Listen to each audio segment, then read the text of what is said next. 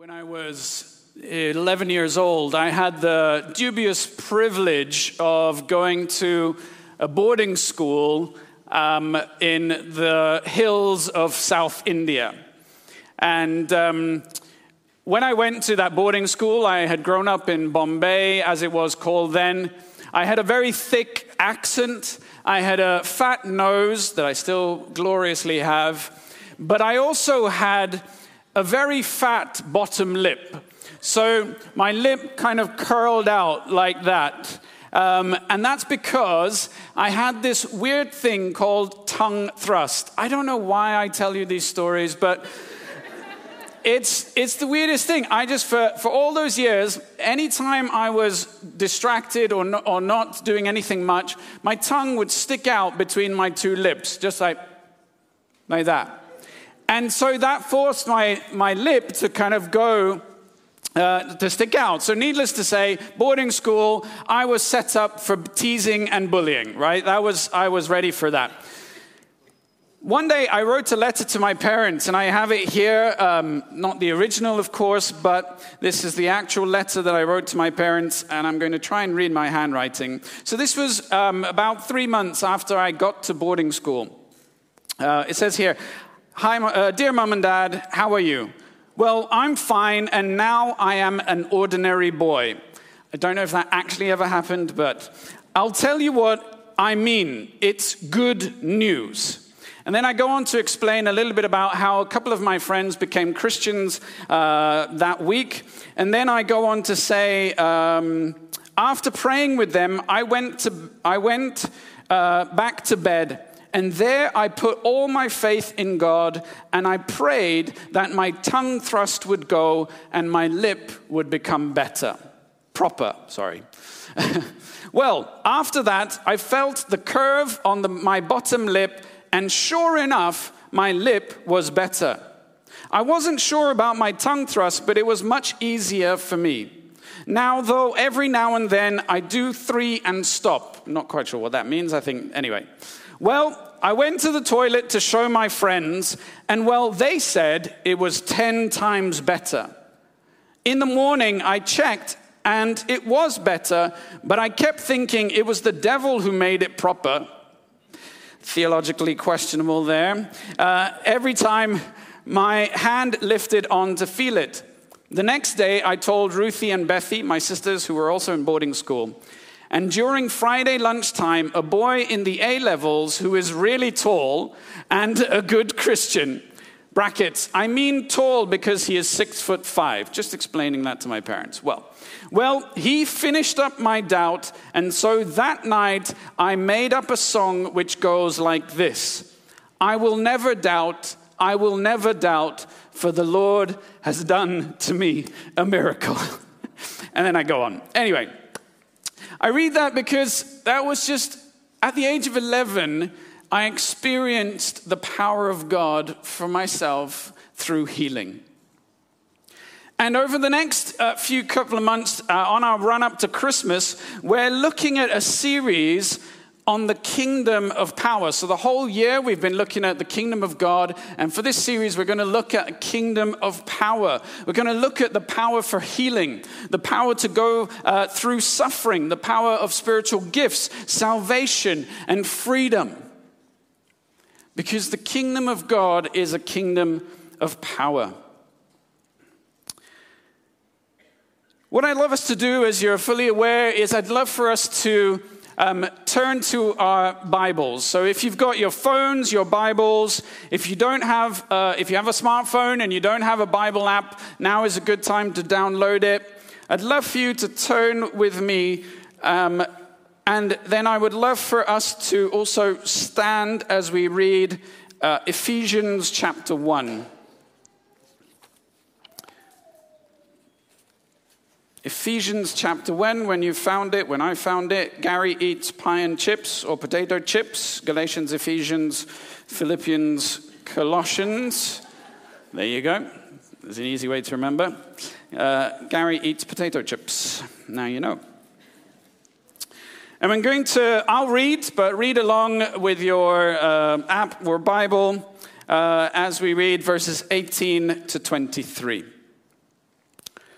I pray that the eyes of your heart may be enlightened, in order that you may know the hope to which he has called you, the riches of his glorious inheritance in his holy people, and his incomparably great power for us who believe. That power is the same as the mighty strength he exerted when he raised Christ from the dead and seated him at his right hand in the heavenly realms, far above all rule and authority, power and dominion, and every name that is invoked, not only in the present age, but also in the one to come. And God placed all things under his feet and appointed him to be head over everything for the church, which is his body, the fullness of him who fills everything in every way. This is the word of God. Thanks be to God. Please be seated. Now, two things very briefly to note. One is, Karis did not know I was preaching from this verse when she read it out. And secondly, this is not my Bible. So just FYI, this is my wife's Bible. I have an ESV. We use the NIV. Hence, I have these lovely, nothing wrong with men having these sorts of Bible, but I'm just saying. Just saying. Now, in this passage, you can see that Paul is struggling to put into words just how powerful God is, right? We see these words. He says it's immeasurable, it's incomparable, it's far above all dominion and all rule, for not just for this age, and he goes on. And what I'd like us to do is just take a moment, just to close your eyes and imagine or picture. You've seen those pictures of the universe, right? There's this far out and the galaxies. So just close your eyes and picture the galaxies, picture the universe. And God made that.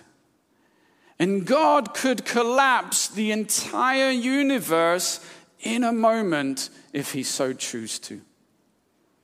Trillions of light years can be condensed in a second if God decided that's what he wanted to do.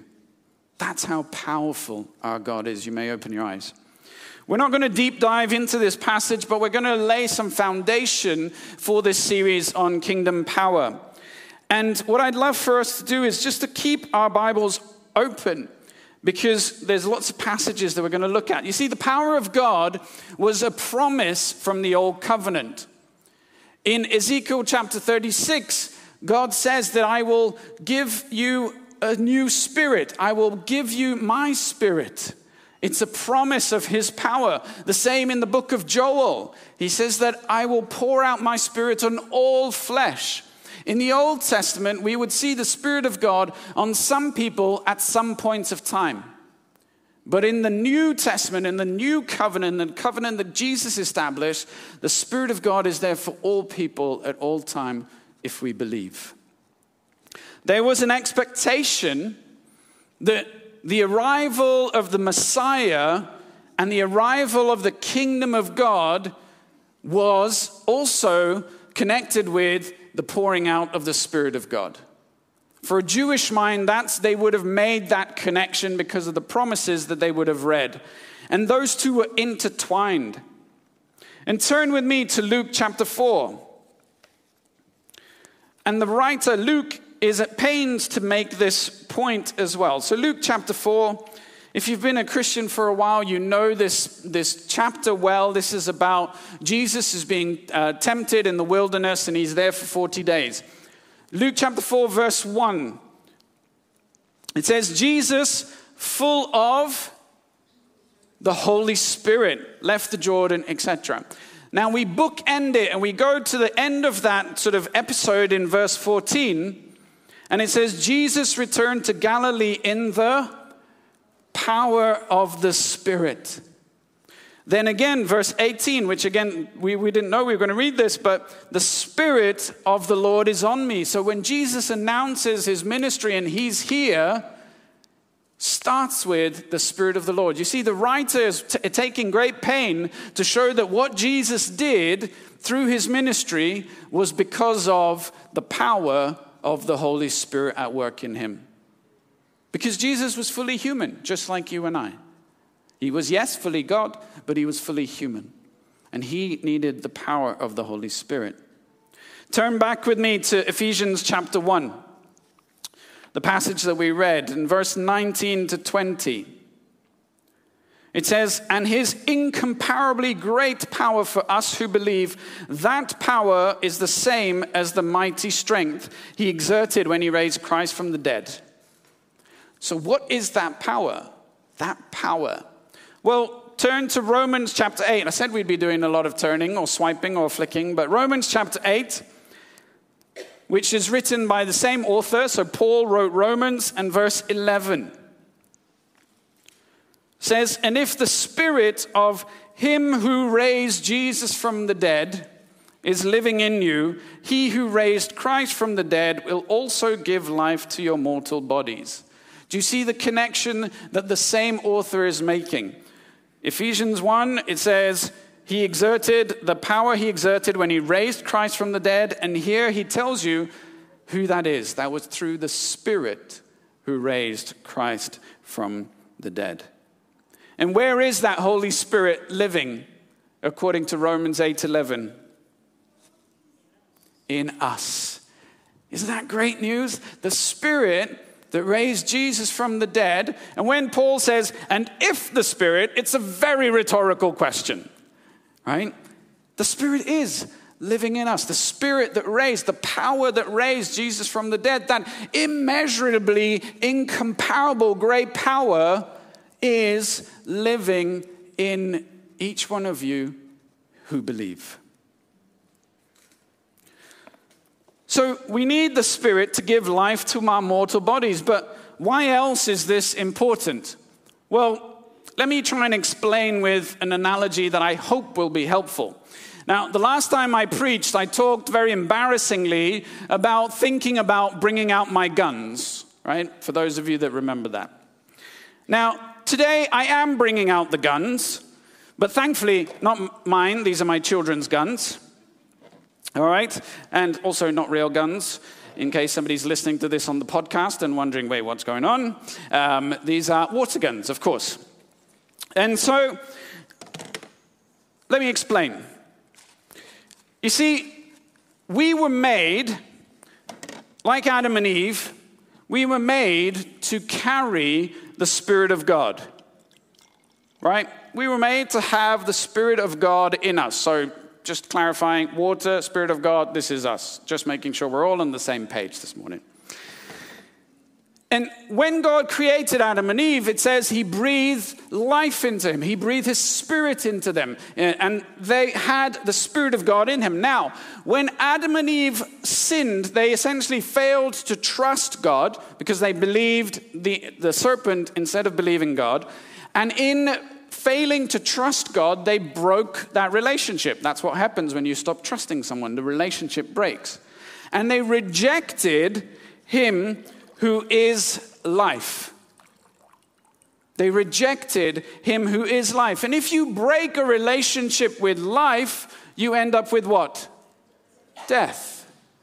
Okay? So that's where we got to. But we also, now this water gun, if I point it at Priscilla, actually I'm going to point it at Hudson just in case. Don't want to be sleeping on the sofa this morning. Now, if I point this to Hudson, does it work? Does it do what it's meant to do? No, right? It has lost, because I've emptied it, it's just an air gun that's pretending to be a water gun. It has lost its identity, and it is unable to fulfill its purpose, because it does not have water in it. Without the gun, it cannot do. And the same with us. If we do not have the Spirit of life in us, we lose our identity and we lose the purpose for which God has called us. You see, but through Jesus dying on the cross, Jesus paid the dues so that the relationship could be restored, and he broke the power of death and sin, we can afresh receive a deposit of the Holy Spirit in us. So the Bible says in Ephesians chapter 1, 13 and 14, if you're still there, it says that we have been given the seal of God's promise, which is the Holy Spirit. So when we believe and we trust in what God has done for us, we receive the seal of the Holy Spirit and we receive that life once again. All right. So, empty, got some water. Can anybody tell me the difference between these two guns? Anybody notice any differences whatsoever? What's that? No? Okay. The only difference between this one and this one is that hopefully this one should work if it was fuller. Pour it down. There we go. See, Hudson's even encouraging me to shoot him with if it will get there. There we go. It's getting there. Woo! Just about. Clearly, I needed better guns. But the difference between that is the fact that one has water in it and the other doesn't. And you ask the question, well, what's the difference? If I was to say to you, what is the difference between somebody who is a Christian and a believer in Jesus and somebody who isn't? What would you say? Some of us might say, well, maybe Christians love more. Maybe, is it love? Is love the differentiating factor? Is generosity the differentiating factor? Is kindness the differentiating factor? Is serving a differentiating factor? Is the fact that some people smoke, Christians don't smoke, and others do? None of those things are distinguishing factors between a Christian and a non-Christian. I know Christians who are far kinder, far more generous, far more loving. I know non-Christians who are far kinder, loving, generous, better behaved, stronger morals than Christians. So what on earth is the distinguishing factor? The only distinguishing factor is whether or not you've got the Spirit of life or you're empty. Now, the Spirit of life in us should influence our generosity, should influence our behavior, should influence how we love people, how we serve people. That's what leads to that. You see, Christians, we get so stuck in our moralistic religion that we think Christianity is about being better, working harder, and all those things. But it's not. It's about living in the fullness of the power of the Holy Spirit who enables us to do those things.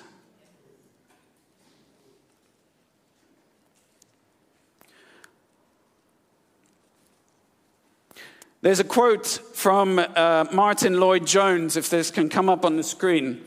It says, "The Christian life, after all, is a life, it is a power."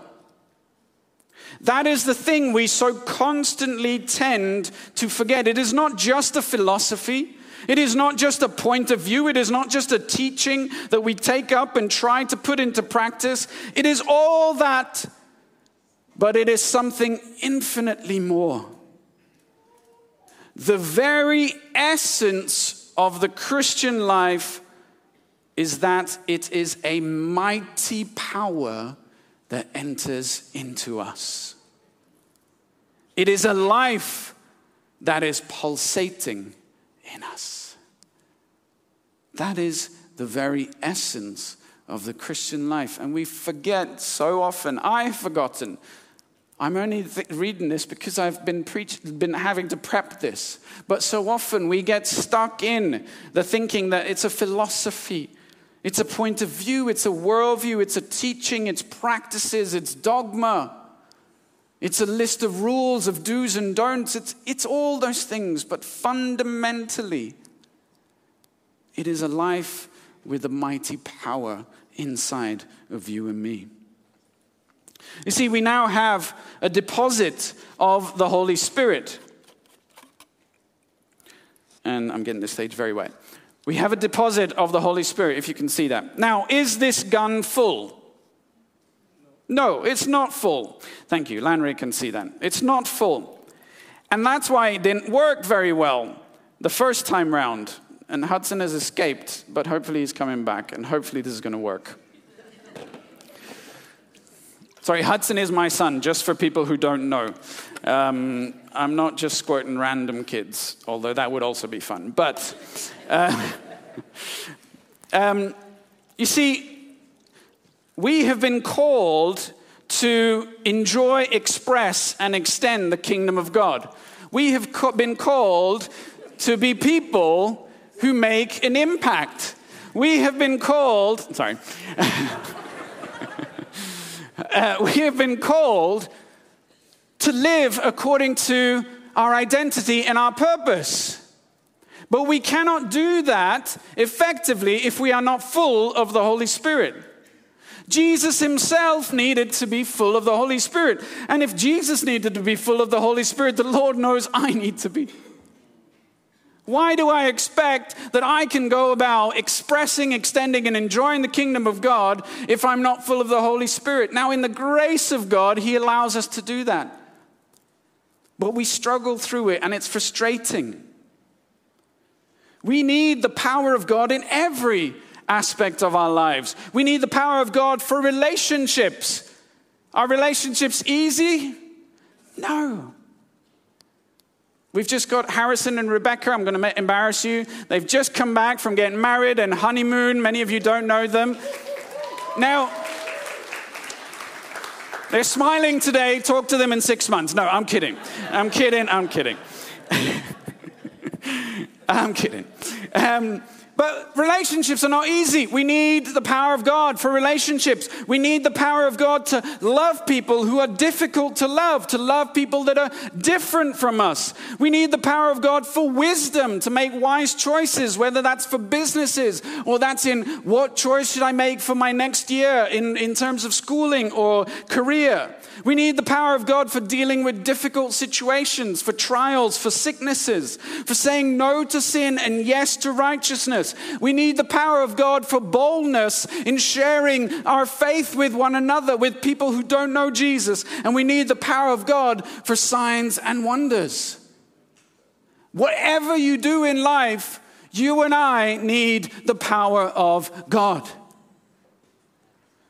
We're not going to be able to make an impact if we're empty.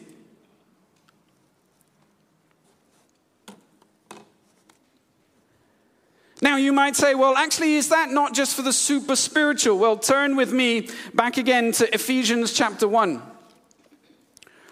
Our passage, Ephesians chapter 1, verse 19. I had put some water somewhere, but I didn't bring it with me. It says, verse 19, and his incomparably great power, there's a glass there, that's fine. Incomparably great power for who? For the elders? Incomparably great power for the super spiritual, for those who have read their Bible through, for those who have been a Christian more than 2 weeks. Who is it for? For us who believe. That is the only qualifier for receiving and living in the power of God. For us who believe. If you believe on Jesus Christ this morning, that power is for you. Now, does that mean that you can do what you like and just like have a little bottle of magic potion and it's like, I've got a little cup of the Holy Spirit just here? A bit like Asterix from Asterix and Obelix, if you know that. No. A while ago, I had gone camping with the kids and we'd bought some water guns that were slightly bigger than this. And we were at an inlet and we were filling water from the inlet. But the inlet was the water was very, very mossy and had lots of seaweed. And so the seaweed and the moss also got into the little canisters. What do you think happened? It got blocked. It got blocked, and so we had to throw those guns away because they weren't of any use. Purity is not a qualifying factor, but sin is a limiting factor. And if you allow sin to come into your life and you constantly fill up your heart and your mind with things that are of sinful things, you will struggle to live in the fullness of your identity and purpose in Christ. Now you might say, I've never seen this power before. I'm going to tell you, and I would say you have. If you've been through significant trials and you've come out the other end, you've seen the power of God. If you've seen broken relationships restored, power of God. If you've made wise decisions, power of God. If you've seen healing, power of God. If you've walked free from negative habits or addiction, power of God. If you've seen miraculous provision, power of God. That's the Holy Spirit working in and through you. But we also want to see signs and wonders, right? We want to see God doing more stuff. We want to see people healed. And you might think, well, that's just for special people. But actually, let me tell you a couple of stories before we end about ordinary people from this church who have seen God do amazing things. So a few years ago, I decided to try this thing called treasure hunting. And this is a spiritual treasure hunt. And with treasure hunting, you essentially hear from God. You have a treasure map, as you can see on the back. And we sat in our living room in Westbourne. And this was just guys from various people who thought, yeah, why not? Let's do something crazy. Let's see if God can use us in a crazy way. And so we sat down and we just heard from God. And then we would just write according to these different categories. So we wrote names down. If a name came to our mind, we would write that down. If a location came to mind, we would write it down. If there was an appearance, we would write it down, how somebody looks, etc., etc. And we wandered off and we had a number of these clues for these treasures. So we wandered down into the town center. And I'll tell you one story. So somebody had the location Debenhams. What was Debenhams is now Bobby's Debenhams. So we went and hung around Debenhams like some weird loitering teenagers. But we also had an appearance. We had a lady with blonde hair and glasses. Now you're like, this is England. There's lots of ladies with blonde hair and glasses. And it's a Saturday. And, ladies like shopping. So Debenhams. So, that's like, okay, that's a bit of a stretch. But we saw this lady standing outside Debenhams, not moving, just standing there with blonde hair and glasses. So we go up to her and we said to her, we're on a treasure hunt and we think you might be our treasure. She looked at us weirdly, as you would. And then we said to her, is your name Sarah? And you could see her mouth just drop. Never met her before. Her name was Sarah. And so we were able to explain that sometimes God speaks to us and God wanted her to know that he loves her, and we got to pray for her. There was another lady we had, in appearance, we had somebody who was old, gray hair, carrying shopping bags. Come on, it's Saturday in Bournemouth. You're going to see tons of those, right? But we saw this lady and we chased after her without trying to scare her too much. And we stopped her and we said the same thing. We're on a treasure hunt. We think you might be the treasure. Is your name Anne? It was Anne. And as we chatted with her, we found out that her husband of about 30 years had died a week ago. And we were able to pray with her, and we were able to just say, this is God knowing your pain, and he is watching you. And there are numerous stories like that I could tell you. These are just ordinary people from church. There's Ben Thompson. Some of you will know Ben Thompson in Southbourne. Ben Thompson is probably the most introverted person you will ever meet. And yet, Ben can tell you stories of him going by himself to Poole High Street, walking up to big security men, sharing the gospel of Jesus, praying for them and seeing them healed. That's the power of God. Just an ordinary guy. I know somebody here in this church, who's going through a major health diagnosis. You won't even know. Because he says, what's the point of a faith if it doesn't help me get through times like this? That's the power of God at work in his life. You see, we won't always see power. We won't always see healing.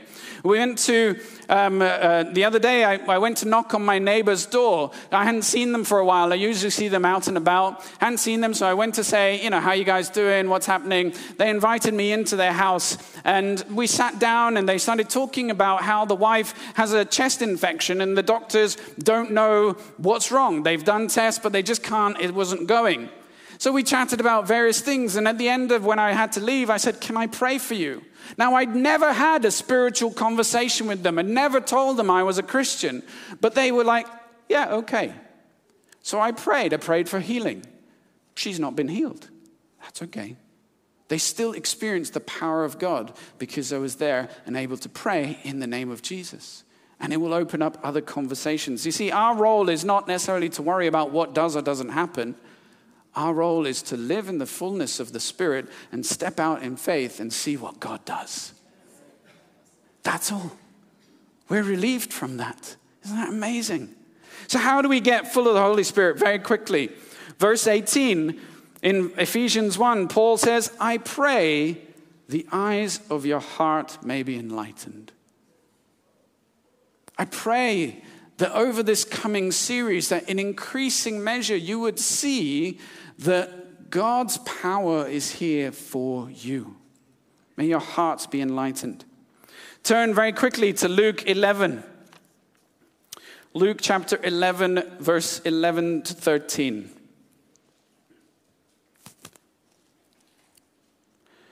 Jesus is saying, he says, which of you fathers, if your son asks for a fish, will give him a snake instead? A very strange father, of course. Or if he asks for an egg, will give him a scorpion? Very random, Jesus. If you then, though you are evil, know how to give good gifts to your children, how much more will your Father in heaven give the Holy Spirit to those who ask him? Ask him. And ask again, because you see, when we live in the fullness of our identity and purpose, we're spraying Hudson, right? And eventually if we spray people and we're blessing people and we're fighting against the powers of darkness, this gets empty. It needs to be filled again. It needs to be filled again. We can't live off yesterday's fullness. We need a new filling. We need to ask God again and again and again. Be persistent and then step out. In John 14:12, these are the hardest verses I think we believe in Scripture. What does Jesus say? He says, you will do what I've done and even greater things. Even greater things than Jesus? I really struggle to believe that. But that's what Jesus himself said. And I think he was telling the truth. So this matters. Imagine what your neighborhood will look like, your families, this conurbation would look like if we lived in the fullness of the Holy Spirit. If you were a testimony to the peace and the strength through trials, if you brought prophetic words or words of knowledge to your neighbors and you prayed for them, if you showed radical generosity because you trusted in the goodness of God to provide for you, if you saw your neighbors healed or people healed, if you had boldness to share your faith with your colleagues, what would this city look like? What would your neighborhood, your colleagues, your family look like? Imagine what our lives and the lives of those around would look like if we lived more fully in the power of the Spirit. Over the next few months, may our eyes be opened to the immeasurably great power that is for us who believe. Amen.